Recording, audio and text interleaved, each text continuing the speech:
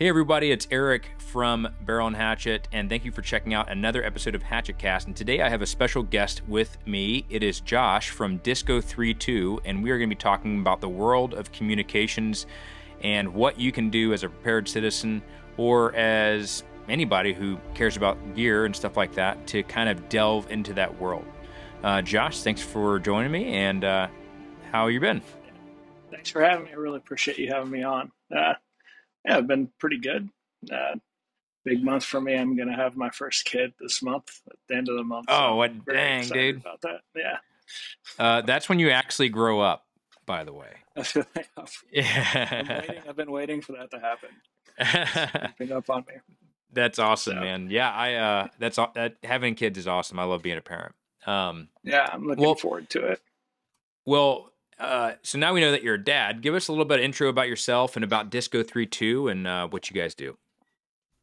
Yeah. So we're a small manufacturer of communications enablers, and basically we make a lot of accessories that make military grade like headsets and military, other accessories, antennas, and stuff. Work with civilian off-the-shelf radios. So we call it COTS radios, but we do a lot of widget making that makes your life a little less miserable when you're trying to put some of these systems together. So we make a lot of push to talks. We make a lot of antennas. We make a lot of just all sorts of little widgets. I keep saying that. I feel like that's going to be my catchphrase today. Widget. I would love to know what that means. Widget. It Widget sounds is just fancy. like a thing. Yeah, it's just a thing. It's like a random thing that you make. It's like a stand-in for anything, really. But yeah, we make a lot of little devices that just kind of make your life as a communicator, especially a tactical communicator, a little bit easier. Big one we pushed out last year was Discus, and that was like a Bluetooth enabler, which basically allows you to pull in your cell phone into your tactical headset. It's like your Peltors, your amps, whatever. You can pull uh, Bluetooth into it, and it's pretty awesome to be able to like listen to some music on a long infill or something like that. Just a lot of guys that have served for a while. I think a lot more of them get that whole thing where like, man, you're in the back of a truck for 3 hours and you just want to like listen to some music, maybe get a call from the wife or something, and just take it on your headset without having to get out of your kit. That was a big one for us. That was the first, I guess, from ground up product that we brought to market as a company. We didn't, we weren't just assembling something else. We built that from the ground up, which is pretty cool. Yeah, that's something. So I'm an Air Force TAC-P by trade, and Mm. comm is.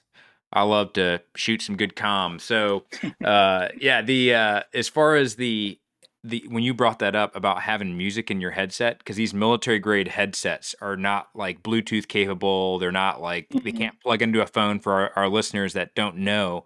Mm-hmm. It's not like it's kind of like walkers if you get them, but they're like really really high end walkers that only talk through radio stuff. So like Yeah. what we used to do is in the back of the MRAPs or MAT-Vs, somebody would like turn it to master switch on and zip tie a iPhone uh, headphone so everybody could Yeah. kind of listen to it. I went through several iterations of truck entertainment systems, I'd call them, on different deployments, and I got a little bit more advanced the Oh older I yeah. got, and a little bit more tinkering I got done in the service. But yeah, we did that. We started out with like one of the ICS boxes, like on Vox, with the headphone attached to the microphone, and then we Yeah. started splicing cables, and we finally got something working. And then a lot of times when you think you had something good, you would like hop on some net and your music would be like on that net, pumping out, Yeah. trying to It's talk on it's some command net or something. yeah, dude. Someone's like, all right, who's playing Metallica on the command net? Yeah, Yeah. that's hilarious. No, I mean, especially from as a vet and stuff like that, where that it does resonate so well. Um, as far as like that is so valuable Yeah, having it that is. And capability. there's been some like second and third order stuff that's come along with it that really was even novel applications to me. And I didn't realize there was such a big issue with like law enforcement and interoperability between different facets of law enforcement. If it be like city to county, city to city. A lot of these places have not got to the point where they're interoperable. I think that they are going to be interoperable at some point because of like Homeland Security pushing initiatives.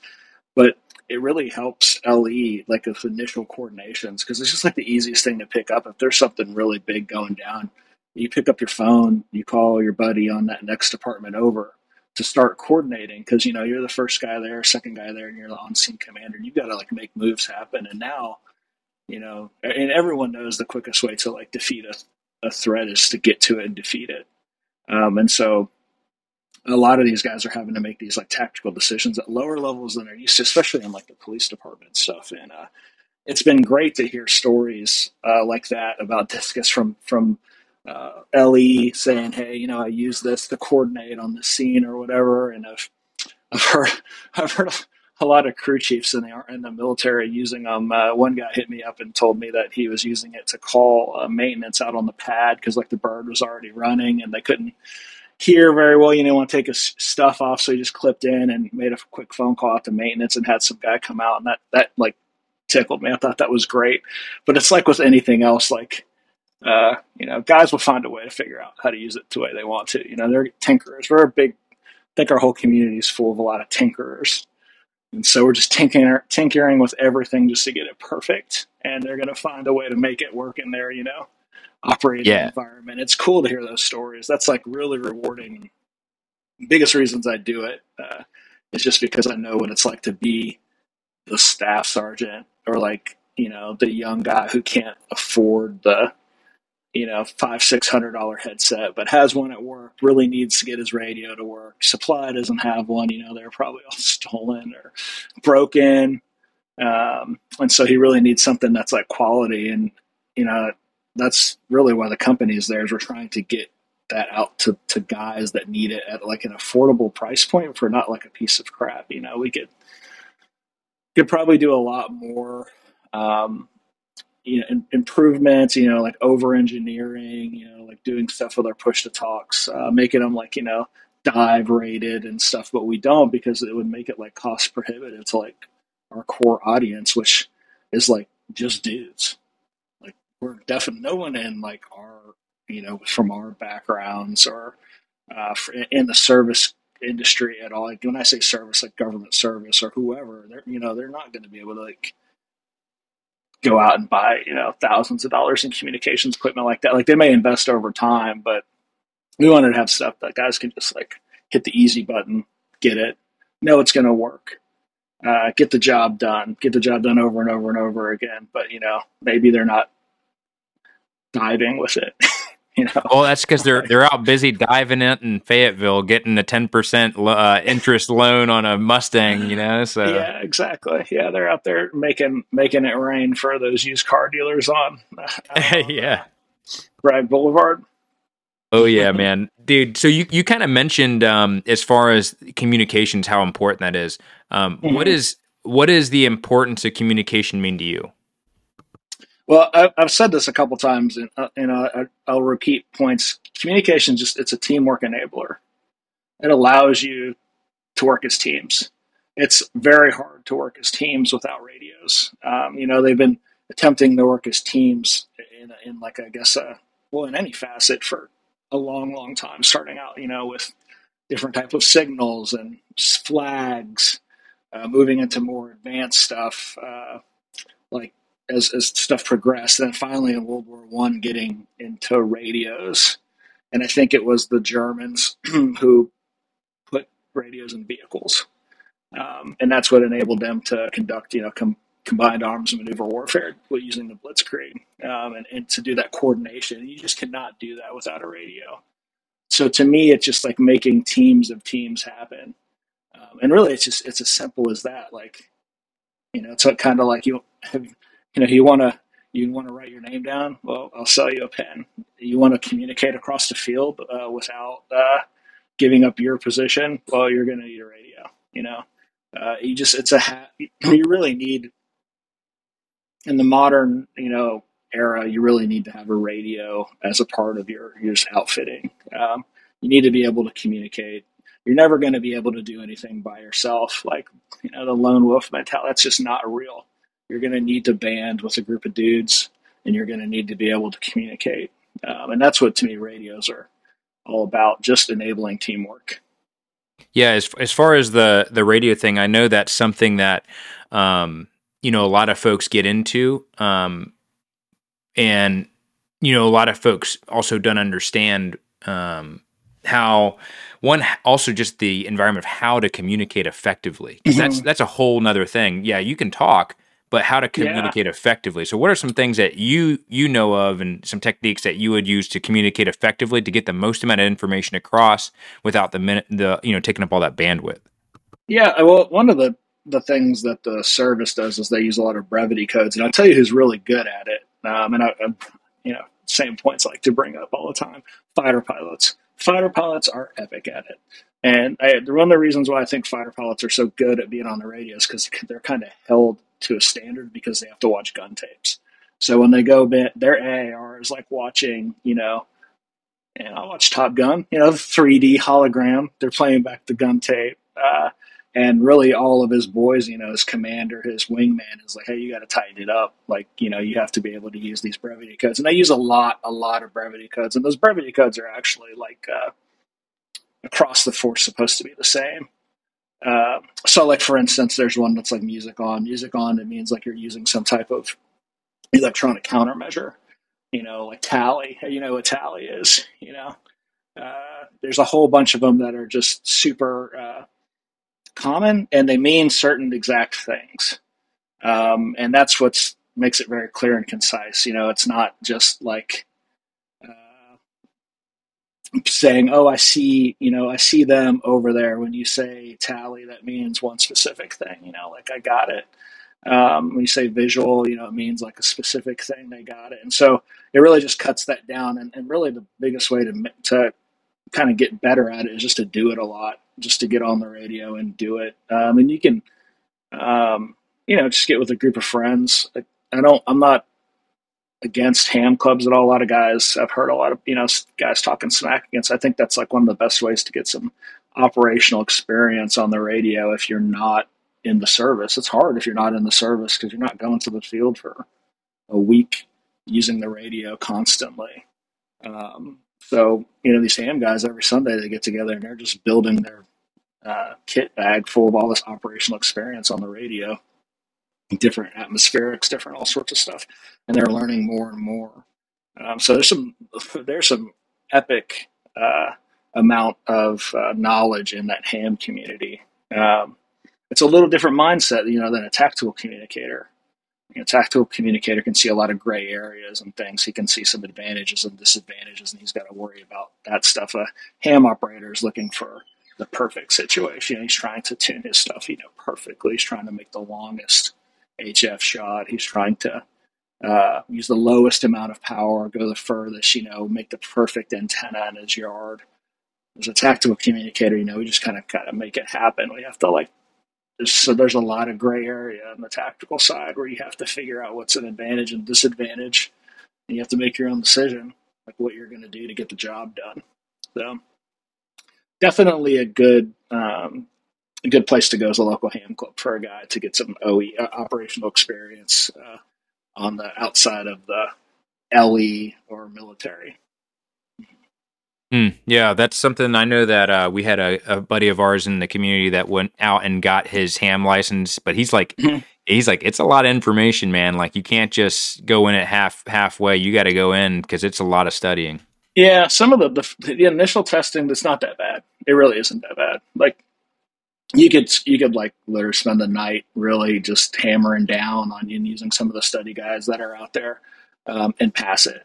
Some of the other ones there, as you progress and you get opened up more bands, technically, it gets a little bit harder because it's a little bit more technical. There's a little bit more like regulation and stuff thrown in there, but I don't think it's not doable by anyone. I think anyone can absolutely do it.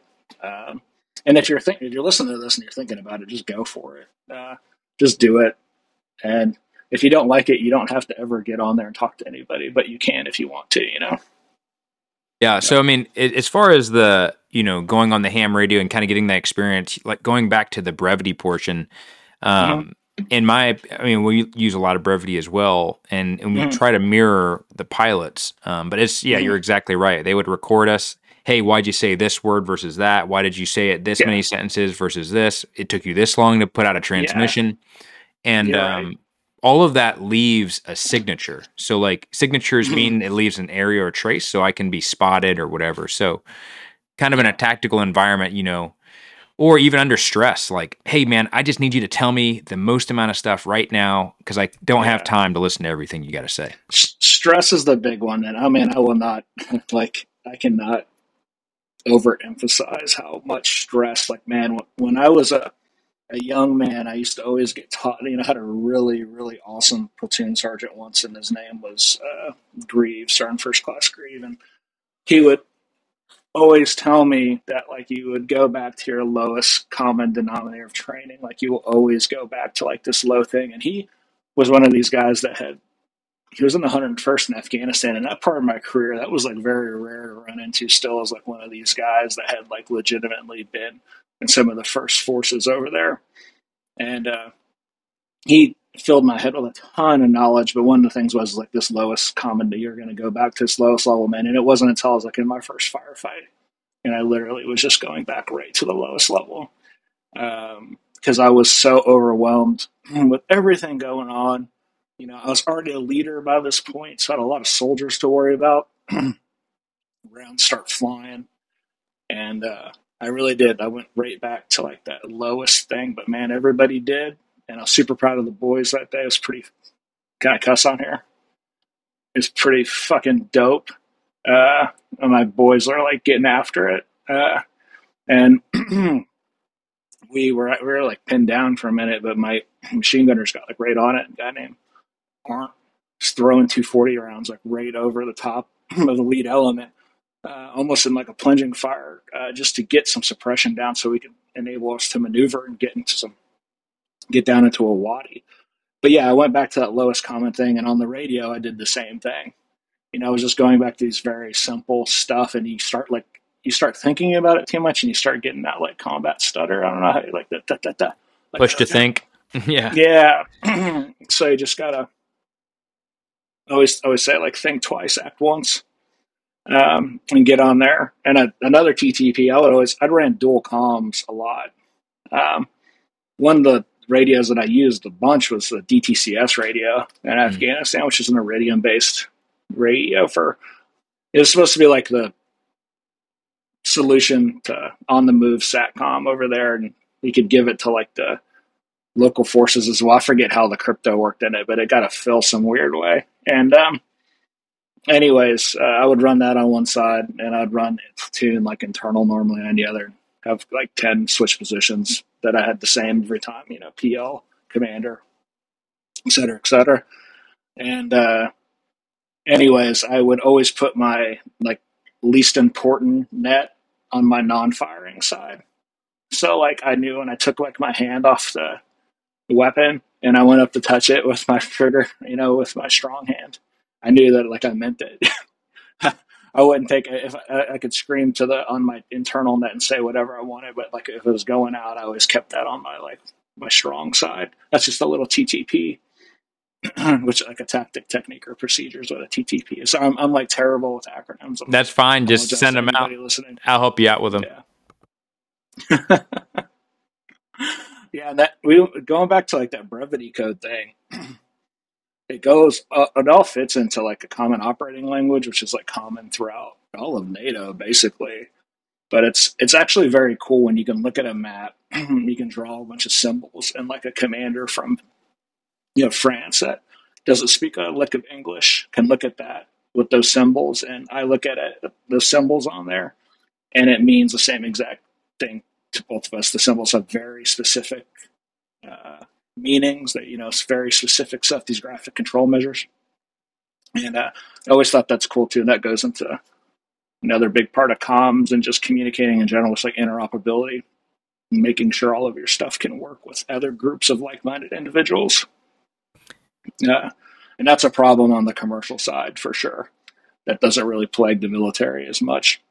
Interoperability, which basically means you want to make sure that all of your accessories, all of everything, your batteries and everything are all interoperable amongst your common, your team, whatever team that might be. You want to make sure that you can swap things with them, talk to them, use their equipment.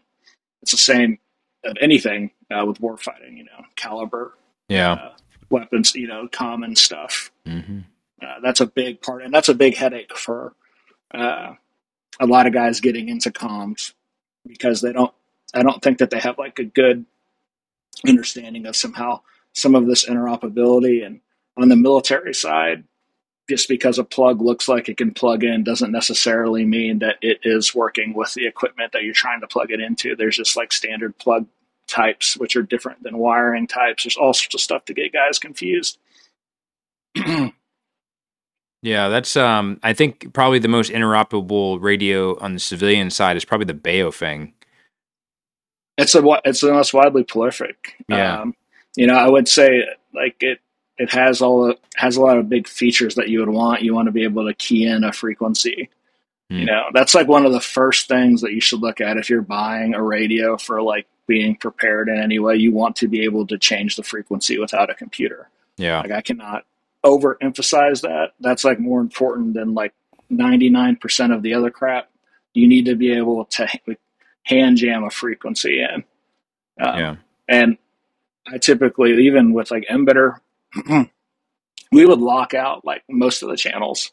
We had a set interoperable plan between all of the radios. They were all the same. So if I picked up a guy's radio, I knew which switch position to move it to, and it would go to where it was supposed to. We would always leave one channel that was a scratch pad. So like if whoever, like for instance, that day we're in a firefight, that first big one, we couldn't get comms. We couldn't get reachback comms. Right. It was a problem. And I knew it was kind of a problem because things were progressing and like I didn't hear anything about like rotary coming on or I didn't hear anything like that. And I was like, okay. Then you hear BACN, which is like a retrans. Yeah. It stands for like a battle air command node, BACN, something command node, battle command node. I don't think there's an A. But it's basically like a Learjet. Aviator's going to shoot me for that. I don't know if it's a Learjet, but it's like a Gulfstream. It's something I will never ride in. Yeah. A lot of comms equipment on it. They hop right on and say, hey, this is BACN. Do you need me to like retransmit? Interoperability. Yeah. They're able to hop on and talk to us. And in the service, there's a whole other side of interoperability, and that goes with crypto. That goes with your encryption. Yeah. A lot of guys are really interested in encryption on the civilian side, and that's great, man. You should lowest power possible, use encryption if you got it. Yeah. But on the military side, they don't realize that it's not just like one thing we put in and it stays there. Yeah. Like the crypto rolls constantly, changes all the time, changes for a whole bunch of different reasons. And what a lot of younger like people in the service don't realize, like it might change for everyone. Like they might roll over everything. Yeah. So like an A10 coming in, or not an A10, an F-18 coming off a carrier is going to have the same crypto as I've got, and we might have just changed it like 6 hours ago. Right. And the logistics behind that are like wild. If you think about it, it's mind blowing almost. Yeah. How much it synced up. Yeah, you got to. Everything, you have to have the same keys on all of those radios. And like, you can think they just changed. Like, oh, we just did a rollover like 6 hours ago. Talking to this, this guy on station that came from a carrier. Like sometimes in Afghanistan, we'd get bone from Diego. Yeah. Fly it from Diego Garcia. A bone's like a B-1 bomber. It's a big strategic bomber. And sometimes it would, they flew them out of Diego Garcia, which is this little island in the Indian Ocean. If you go south from the tip of India and go east from like somewhere in Somalia, you'll run into it somewhere out in the middle of the ocean. Yeah. That's wild. But the encryption stuff, I would, going back to what guys should look for. Yeah. I mean, if you a radio with a keypad, if you wanted to start off with basic encryption and you've got a little group of buddies, probably one of the hardest ones to break in terms of encryption and the most simple just make your own brevity, like make and develop your own brevity, and that'd be super hard starting Yeah. off. Yeah. Brevity codes, that would, that could throw somebody off for a second, Yeah. I think that the safe bet there is just if you're going to have nothing, is to operate the lowest power possible. Mm. And you want to kind of try to blend in with something called like the noise floor. So it's just like natural RF everywhere. And a lot of great Instagram posts and stuff about this that are out there. So I won't get like into the weeds about it, but basically you just want your signal to like not look like something someone would like be able just to pick up really easy, especially like a non-trained guy. You want to be able to fall in the noise floor. And the closer you get to an adversary, it's harder. But you definitely always want to remember like the golden rule, like lowest power possible. Yeah. What does that do? You could change. So for example, you said lowest power. How do I do that? Like, do I would adjust the settings, and then do I just You would adjust transmit It's for a usually small period of time? yeah.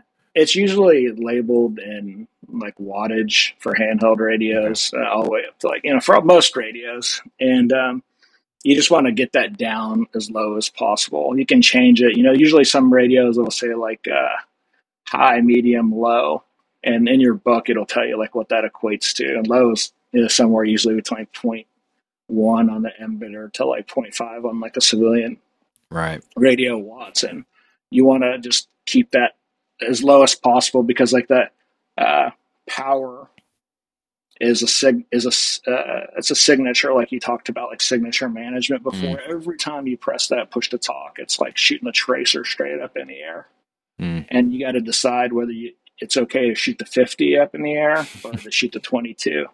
That's kind of on you. It's going up as soon as you press it. It's going up. Now the other thing you have to look at too is like you don't got to press it. Right. You don't have to transmit. And that goes a lot to rehearsals and things like that. But you can have just one like net controller transmitting and giving out information, and have certain conditions where it's okay for you to break that radio silence, and that goes into signature management as well. A lot of I see I read just like everyone else on this podcast. Like I scroll the gram. Yeah. I'm looking on Twitter for cool photo. I'm looking for stuff overseas, stuff going on in Ukraine, everywhere. And I see these soldiers so you see a lot of them with Baofangs, and a lot of guys will like talk a lot of smack about them. But who's to say that's not just like a Joe who's just listening? Yeah, you can always listen. Might be like, yeah, you can always listen. You don't have to press it. And it's real easy to remove a lot of those push to talk functions. You'd like just break it open and like pull stuff, so it's like physically impossible for you to have like an ND, I guess, with a negligent negligent transmission. That might be a good sticker. Yeah, that'd be a good T-shirt. Yeah, but you can do the it's kind of like when I was talking about the discus earlier, where guys just come up with novel ways. Guys are going to come up with novel ways to use all of this stuff, in ways that kind of enable them to get overmatched on whatever they're going up against, whatever that would be. Right. Yeah, they're going to figure it out. Yeah. I mean, when you're talking about I know the world of radios. It's so improvised ingenuity that can makes. I mean, if you want to get into super improvised ingenuity, I mean, talking like HF shooting long communications. So can you break down the different types of categories like FM versus AM and HF? Just a real quick brief, like what's the difference? Yeah, so the FM and AM, there's different types of modulation. So it's an amplitude modulation and frequency modulation. It just means the way the wave is modulating. The HF, that's a part of the spectrum. So that's a different part of frequency. So that's how, it'd be kind of hard to explain to a show, but that's just how long these waves are that are coming out when you transmit. That's like the signature that you're putting off into the atmosphere, the size of them. HF, a lot of guys, mention HF because it is kind of like black magic to a lot of guys.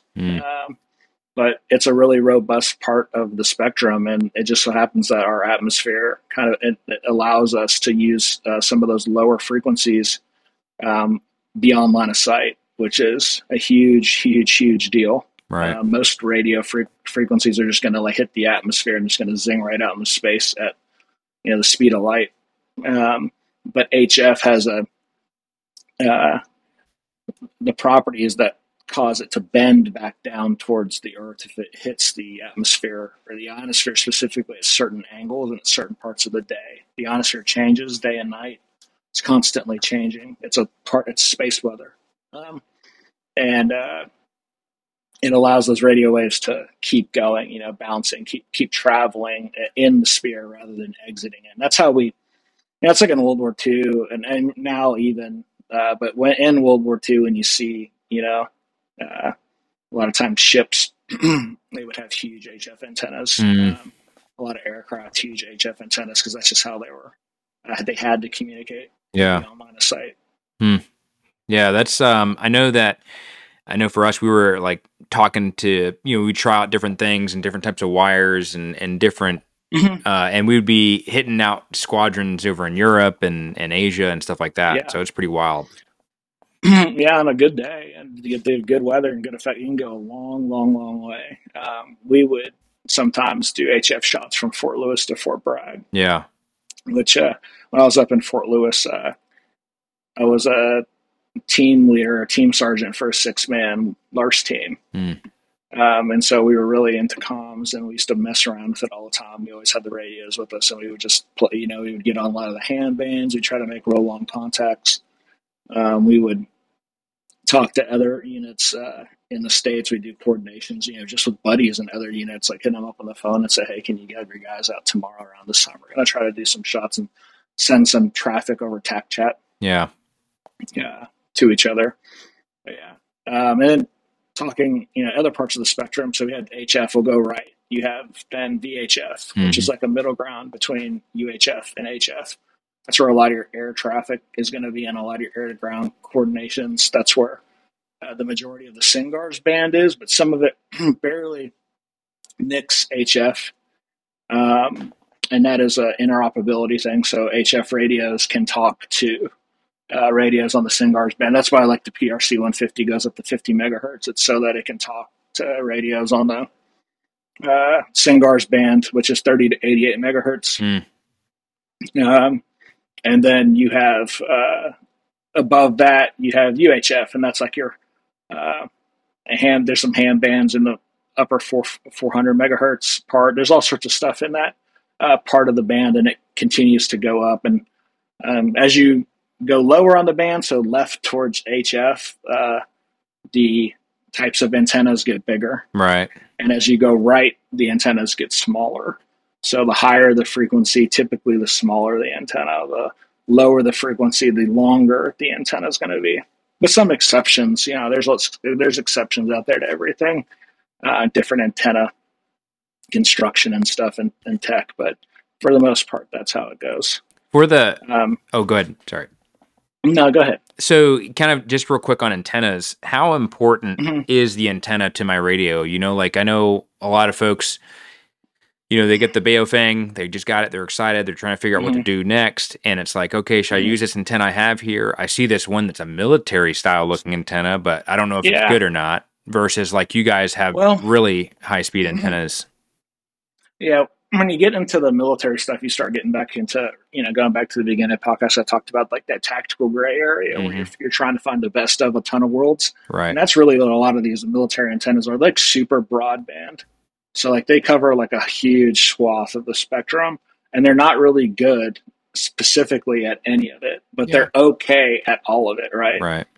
With like a purpose built, frequency specific antenna, it's going to be really, really good at that one thing, but just like crap at all the rest of the stuff. Right. Receiving, transmitting is like where the real juice is with antennas. And that's where you have to have that give and take from that like tactical world, like that big thing for us is interoperability. Like I got to be able to talk to all sorts of stuff. I got to be able to also maintain like a low signature, this thing's got to like be robust, and you start knocking out all of this perfect world stuff, you get to a lot of these like antennas that we have, like the tried and true, big long blade antennas, super broadband. The body whips like RV mass. And there's a company, I want to give this company Cattail Antennas. Is a Marine. I've never met him, Yeah. but he's doing it too, and it's super awesome to see him. He's making antennas. I see a lot of guys with his antennas. They those are like that tactical gray area, right? Like that antenna is not perfect, but like we used it because particularly me, I didn't want a blade in my face every time I had my nods on, turn my head, and my nods hit it like over and over and over again. Oh yeah. And over time that those blades that going like this in your face, wobbling back and forth, what it does is they become distractions. So things moving in that part of your periphery, you don't notice them as much because you've had this thing moving the entire time. That's why you see a lot of guys, like they'll fold them down a bunch because they're just trying to get them out of the way. Yeah, especially your sling. Like these guys know that it's not going to be as good if it's like that. I read all these column stuff. Guys are like, oh, you should always do this. So they know it's not as good, but they're in that gray area. Like they're accepting that risk in order for something to be better. Right. Something else. But yeah, that's the big difference between military and civilian antennas or ham. Some of the ham antennas and stuff is just like these things are like good at a bunch of stuff, I guess, not great at one thing in particular, where the civilian side antennas, it's really great at like 4 or 5 megahertz of spectrum, but it really craps out. Yeah. If you move pretty drastically. What would you recommend if you saw like, hey, you had a group of friends, like say it was 10 of you guys, and you guys wanted to make sure like, hey, within our little community group, what type of radio should we have? One for inner group talk, or if one of us gets separated and we need to reach out to you. What is something that you would set up for someone who's looking for preparedness?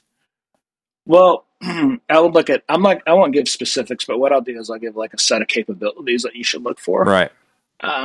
You should, the keypad is like, for me, that's like right up there. Number one, you've got to be able to like on the fly change your frequency. It doesn't have a keypad, you should just like shit can that radio immediately. Give it to a guy at Walmart that's coordinating inside of Walmart. The second thing I would look for is like a changeable battery. Like you want to have the capability to change the battery. You have to have power. You're gonna run out of power. Like it is a big problem. Power is a huge issue.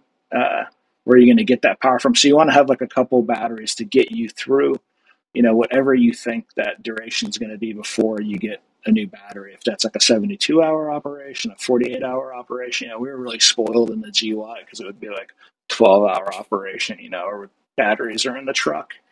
When I was in Coeur d'Alene, we were not spoiled, and I carried a shit ton of 55 minis, which are these big brick batteries. They're some of the first lithium-ion batteries. And those suckers are huge, and we used to carry a lot of them. But I would go for that, Then I would, so you got battery, you got keypad. All right, next thing you're going to want to look at is what kind of accessories can I use with this radio? Are accessories easily available? It's not the best scenario to be running around with your hands with a radio in it. It's not World War II with the guy with the radio and the pistol, the green guy. Oh yeah. You've got to be able to communicate, and however you do that, there's a lot of option. There's like speaker mics, which are like the trucker mics on the shoulder. I think those are great. One good thing about those is that if you become a casualty, or if you need to hand off comms to somebody really quick, it's really easy to hand that off to somebody and let them do their thing and hand it back to you. Yeah. I would look at accessories, the accessory port. What kind of port is this thing using? The one that is kind of like the cheapest, that I think is the most robust, is the one that the Baofeng UV9R has on it. It's like a side port. It's somewhat waterproof. It's a little bit more robust than like the Kenwood 2-pin connectors that everyone is used to seeing. It's more robust, and it's not gonna have the issues of like bending and stuff like that. Right. And then you can look at antenna stuff. So there's a couple different reasons why you might want to be able to take your antenna off. But some like very real ones are you may want to run an antenna like out of a structure or something, or you Mm, may want to raise an antenna higher and you want to use some like some cable, some coaxial cable in between to move your antenna somewhere. Altitude or like height above ground level is called like the poor man's game. Like mm, the higher you go with the line of sight antenna, like the longer you're going to be able to transmit, further you're going to be able to transmit. Even like a foot or two, even inches sometimes can make a difference. Um, and yeah, I mean that's really it. Then the last but not least is you want to make sure that you can communicate on a couple different areas of the spectrum. So a lot of these radios like dual band, so they have like a band down. I want to say it's like in 140-ish area. Don't quote me on that. But the high band's like in the 440-ish area, and 460, 470. I thought I get it all confused, but it's in the 400s. So it's two different parts of the spectrum that you can talk on. uh, and what you got to do is you have to get out in your area and you got to mess and see which works the best, because you may in your area, like 150 may not 150 megahertz might not work as well as like up in the 440s or 460s. You Different parts of the spectrum have different properties depending on like the soil composition, the current weather, what are the rocks in the area made out of. Is there a lot of buildings? Not a lot of buildings. So that's something that you'll have to play around with. But those are the bare minimums that I would look at with the radio. Encryption is a plus. Digital is a plus. But that stuff is absolutely not like a game. It's not like a end game. right. There's ways to work around that to mitigate this lack of capability. Um, but you just have to use a little bit of like tradecraft, a little bit of trickery Mm, to make sure you're not shooting a 50 cal up in the air. right. You know. No, that makes sense. And I know that's something that one of the questions that we get a lot, where we're at in Florida is just asking about communications and what do I get? Mhm. How do I start out? And I think obviously a lot of people will just start off by getting a Baofeng, but start having that desire to want to learn more. And I think having Yeah, the accessory backup for that system is super important for a lot of guys. yeah, and that's what I mean. We push a lot of those products, and we're happy to help all those guys. And I mean, there's some high performing radios that have that accessory port. It's just not as robust as some of the other ones. But yeah, I would if it was my advice to anyone, I would just say, hey, start doing it, start learning now. Right. Get after it. If I wouldn't break the bank. Going and getting a super expensive radio right out of the you want to like learn some basics. You want to see is it even for you? Are you into it? And then once you start learning the basics, like on that cheaper transceiver radio, it'll just be like a gateway drug and lead you into more More stuff. powerful systems. Yeah. Mm-hmm. What is the so if I wanted to I've seen I think there was one company that makes them. They make them in a Pelican case, but it's it bounces the Yeah. signal on to go further. What is that? Yeah. So Mojave Repeater makes a repeater. Basically, there's a lot of repeaters out there. Mojave's the one that I'm like familiar with.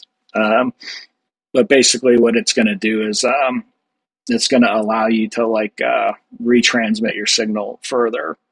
So you can use repeaters in a lot of novel ways, especially if you're looking at it from like a tactical perspective.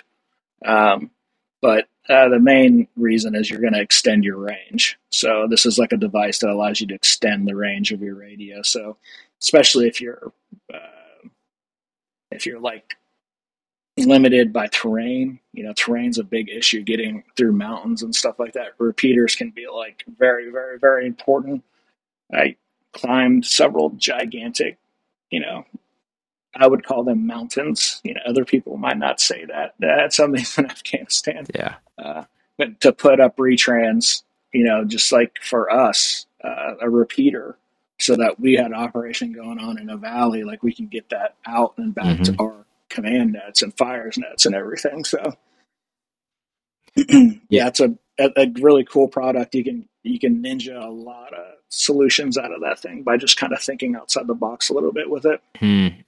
Speaking of the, kind of those accessories that would be really cool to have as part of on a tactical level for the prepared citizen or just the regular Mhm. guy. What are some good, should someone go jump into like a headset? I know that those are quite expensive. What are your thoughts on If that? they so Yeah, so modern military heads. I just made a post about this actually. Good. They're literally, it's like putting nods on your eyes that gives you like sensory overmatch at nighttime. It's literally the same thing for your ears. I mean, the stuff they're doing with this with that audible, just it's amazing. The amount of like amplification, situational awareness that you can get in some of these modern headsets. Um, I was doing a little experiment. I live I live fairly close to Bragg, and one of the RAs is like the restricted overflight zones for UAS is really close to my house. They're always flying like Gray Eagle, Shadow, a lot of these UAS. So people don't know what those are. Those are just like UAVs that the conventional army has, Yeah, drones. and drones. Yeah. So and a lot of they're flying them pretty much 24/7, getting training, and when you put modern military those headsets on and like turn on that noise amp, you can hear it. Wow. Like it's telling you that there's a drone there. And then I took out my Mavic, flew it around a little bit in that thing, man. You could hear that sucker coming. So I think it provides you like especially in a fixed position, Right. when you're like when you're in security, it gives you like a real big advantage. It's some of the older headsets. It was kind of hard to patrol with them on. So like when up in Lurs, we did a lot of small patrols, 6-man team movements, long movements, and you would just hear so much, like the ground cracking, like Yeah. everything. It would just become like it would. Too It's too much. much. Newer versions, they've changed that completely. There's different, Contact 6 and above has these different mission profiles. You can change it to different kind of scenarios like patrolling, vehicle, OP, amps. They do it automatically, just change based off what's going on around you. Hmm. And it really does give you like a sensory overmatch, and that's what the Ear Pro like rating. So that the Ear Pro rating and the like RF shielding and engineering that goes on to like make sure that like they're going to work with around all sorts of crazy RF, is what sets it apart from just like a clone. Like Right. I wouldn't waste my money on a knockoff set of Ear Pro, like communications enabled Ear Pro. Like it's just not worth it. It saved like 2 or 3 times the amount you'd spend on that and get something that's like quality. Even if it's just like baseline, it's going to be so much better. Yeah. Uh, Last so much longer. But yeah, headset's a good accessory. Speaker mics, you can't overstate the speaker mic. It's a real good accessory for a radio. I mean, if that was like my bare minimum, that's what I would use as a speaker mic. Right. What if I know that a lot And of just military have guys. it turn. Oh, sorry, good. Mm-mm, Oh, you're good. so I know that a lot of the military guys like have like leftover hand mics and stuff like that, and stuff from mill time, like that Mhm. weird 6-pin or Yeah. 5-pin adapter or a connection. Mhm. Is there something that you can use to Mhm. adapt that to a Baofeng or something of that nature, so you can kind of still use that older stuff? Yeah. Yeah, we make some accessories that make that happen. Where a lot of guys run into like frustration is they don't. There's different microphone types out there. All the military stuff is going to use a dynamic microphone, and a dynamic microphone is just it's like a little membrane. It vibrates, so the power that your voice is producing against the microphone is what's driving that voice. So Right. military radios are used to this low impedance. It's called. The commercial radios aren't. They're used to getting something much higher. So that's why you have to get that notorious amp. Hmm. Everybody calls it an amplifier, but really it's changing the speaker's impedance or Yeah. the microphone's impedance before it gets to the transceiver. That could be frustrating for guys trying to adapt that stuff, especially when they're trying to use like old hand mics, like H250 hand mics. Yeah. But we have a lot of that stuff on the website. We've got kind of nailed down. I've got some solutions to use some of that old stuff. I would just caution guys, like it seems like yesterday I was running and gunning, but time's going on. So, like contact threes can be almost 20 years old now. Yeah. To me, that's crazy. Yeah, that is crazy. But, when guys buy this stuff like secondhand and stuff, they really need to keep that in mind. Like some of the stuff was used and abused. Like some of that stuff might have been like theater provided equipment for like 6 rotations, and some dude finally snagged it and brought it home. Yeah. So just be careful with what you get. There's not too many dudes out there repairing like headsets and stuff anymore. I don't know anyone personally that does it in the States. But just be careful, buyer beware with that stuff. It's like buying reloaded ammo. Yeah, kind of like that. You just get it, and it goes into that same thing where the plug looks like it should work. It should just plug in and work, right? And then you plug it in, and you're like, God damn it. You're emailing Disco 3-2 at 1 a.m. Yeah, exactly. So, oh gosh, it's funny is I had obviously I'm used to military radios and stuff like that, and so when I got into the civilian radios, I was like, man, I have no idea where to start. All this looks like witchcraft to me. And I talked to one of the radio maintenance guys at the unit. And he's like, yeah, man, he was super smart on that, and he was able to help me. So like, sometimes having somebody that locally is a good resource. And also, like you said, that ham club is probably a great place to start. There's a lot of guys would probably be surprised. There's a lot of like-minded individuals on that stuff. A lot of guys are just trying to be prepared. Guys that believe in community, that are just really and trying to come up with a worthwhile hobby. And a lot of that, a lot of those ham operators, they're getting older, like the core community of them. Wow. And so it's a good time for a lot of younger people to kind of step up into that and take it over and make it what they want, and if there was a lot more young people involved, I think that you would see a lot more push on opening up different types of communication for hams, different modes, different digital modes. They have a hard time because they're constrained in by the FCC and a lot of stuff, right? What they're allowed to do, but more young guys get into it, introduce more technology into it. I think you'd see some, more changes in that. Mm-hmm. Where do you see, in far as like the community, as far as the younger generation? Because I feel like a lot more people are getting into specifically the Baofeng because of this whole tactical movement that's now happening. It feels like, if I was to graduate from a Baofeng, what would be something that I would look at going to next? I'd start looking into a radio that has both digital and analog and some encryption. Still some of those core, capes of the Baofeng you want. You always want a keypad. You want to make sure you can put an antenna, take move, remove, change the antenna type. You want to make sure batteries are changeable, but something with digital, analog, and encryption. And, and that it runs on some interoperability issues on the digital side because there's, competing waveforms like P25 and DMR. So you've got to make sure that all of your bros are going to be using the same type of digital waveform.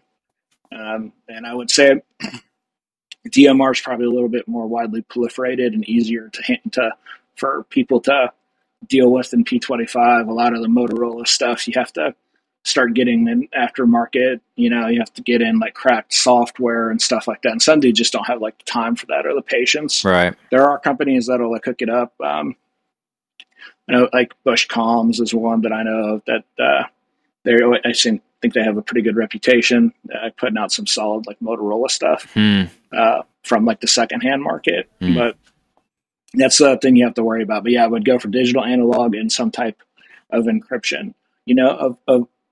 There's all sorts of different ways to scramble up your signal. Anything is better than nothing. Even if there's a voice scrambler, some of those radios have a voice scrambler. That's better than nothing. Right. But always remember the golden rule. Rules, lowest power possible. Keep your transmissions short. Yeah, I think that that actually is good advice because I've even been interested. I just don't know where to go. So kind of finding that path of going in the digital and the analog way is a good direction. Yeah, because digital can get a little bit more complicated because you get like talk groups and stuff, and it gets the step up into it is a little bit more than just like jamming in a frequency and Right. going with it. There's some other configuration. I think that the time that you graduate into that, you're familiar with this whatever radio it is you're starting out with, Baofeng esque. Mm. You then can graduate once you gain the like experience on that particular system to just general, gradually go into the other system. So you're not like breaking the bank because you can spend as much as you want on radios. There are a lot of people that'll like take your money for a really high end radio. But if you don't know how to use it, like what's it? Yeah. It's a brick. Yeah. No. Carrying like extra weight. Yeah. You can't talk to your buddies, so what? You got to make sure you have that interoperability. It's a big, big part of it. Yeah. With the most amount of people, and that's where the Baofeng is like really interoperable. Right. And it's cheap. Walkie-talkie. It's cheap too. Yeah, and it's cheap. You can buy like 10 of them. Yeah. I've bought like 10 at a time before. I've broke a bunch of them. I've messed with them. I've put some of them like in our strain relief testers and stuff, and seen how long it would take me to break them. Right. And you can break it, but you can also have like 5 of them. Yeah. So. That's awesome. Yeah. Do you think? I was actually just thinking about this. I saw an Instagram post it was a history post of an old World War II vet that was typing out Morse code sentences. And it was just nuts to see how fast he was moving. But do you think because it's so simple that it would also be a good form of communicating kind of covertly? Because it's kind of a lost art? Morse is kind of cool. You could definitely like come up with like a simple way to like encode, Morse, and just, simple, like a one-time pad or something like that with your buddies and do Morse. It's just, one of the cool things about Morse now is like you can hook your phone into a radio and just have it Morse out as fast as possible. So that's definitely what you can do. Yeah, there's a lot of like third-party applications that connect to stuff that'll just like send out Morse or decode Morse. Oh, wow. I can't Morse. I tell you, I always wanted to. As soon as I saw in the BII, so like the extra stuff that comes with like the radio on the 150, there was a Morse pad. Yep. And I just imagined myself like recce guy in a hole, tack full of gap, camouflage, covered up. I'm in a sub T high side, and I'm just morsing out that there's like 5 T72s coming up. Yeah, like never happened, but. That's definitely a cool skill set. A lot of those older hams have that skill set too, where they'll eager to teach that to younger guys, like the manual Morse. But they're good. I've read in books that singing or so guys like intercepting Morse back in the day used to be able to tell like if somebody went on leave because the tempo of their keying would change. So they would get to know like a person does this, and they would literally know who that person was. And if that dude like went on leave, that's wild. They would know a different guy came in. Yeah. Dang. Pretty crazy. Well, what are some new things that Disco 3.2 has coming down the pipe? And also some last words of advice that you would have for the audience. Well, we've got a lot of products. We're always working on stuff all the time. One of like the big things that we're doing right now is making a lot of like training aids. So things that will like record radio traffic or transmit what your radio traffic over Bluetooth, so you can like quickly AAR it in the field. That's one of like my things right now. So guys will get, a lot of young dudes don't ever get to see this, but like at higher levels, they will play back like radio traffic and stuff in AARs, like at national training centers. But the boys really never get to hear that stuff. And I think it would increase lethality a lot if we kind of became more at lower tactical levels, confident on the radio. Like infantry platoons became more confident. You'd be more clear and concise instructions, and if they were held accountable, if they heard themselves, they would definitely improve on it. That's just how dudes are. They're not going to be like the worst at anything. Yeah. The other stuff, we've got a bunch of projects. We're working on a project with Mojave Repeater. We're trying to get that, or like the initial stages, rolling the ball on that. It's going to be very, very, very cool. And yeah, and I'm just waiting to be a dad. So I'm uh, preparing myself. yeah, you guys have a due date, or? Yeah, around the 20th. That's So awesome, man. we're really looking forward to it. Blessed with so far everything's healthy. We're super excited. We're just ready to be like try to be really good parents and make sure our youngins brought up like with the right values. And that's something that I guess I get older, I like just appreciate so much more. Well, Just the impact that parents can mm, have. you're already going against the grain by having a family, so most people who Oh are yeah, listening to this podcast are probably also rebels and going against the grain of what society's telling you to do. probably. Man, but well, cool, man. Thanks again, Josh, for joining us and educating our audience about radios. I know that's something that I was super curious about, and I was very excited to get this talk with you because it's something that I've been looking into specifically. Kind of going back to my JTAC roots of okay, on the citizen side, like how does that, trying to get back into the radio world. Hmm. But yeah, as far as your guys' website, you guys have disco32.com and you're also on Instagram. So for those who are listening, if you Yeah. want to go check out their stuff, go check them out on Instagram. And then also, can they contact you via DM, via IG, or what's the best way to get a hold of you if you have questions? Yeah, they can DM it. It'll get probably it'll get to someone, Yeah. and then it'll get to whoever needs to get it. But yeah, they can DM, they can email. There's a contact us on the website, and try our best to answer most questions. Some questions we get a lot of like super technical questions about stuff that's just not our equipment. So sometimes we'll say, hey, we just don't have to contact this company or whatever. But we try our best to help guys out for sure.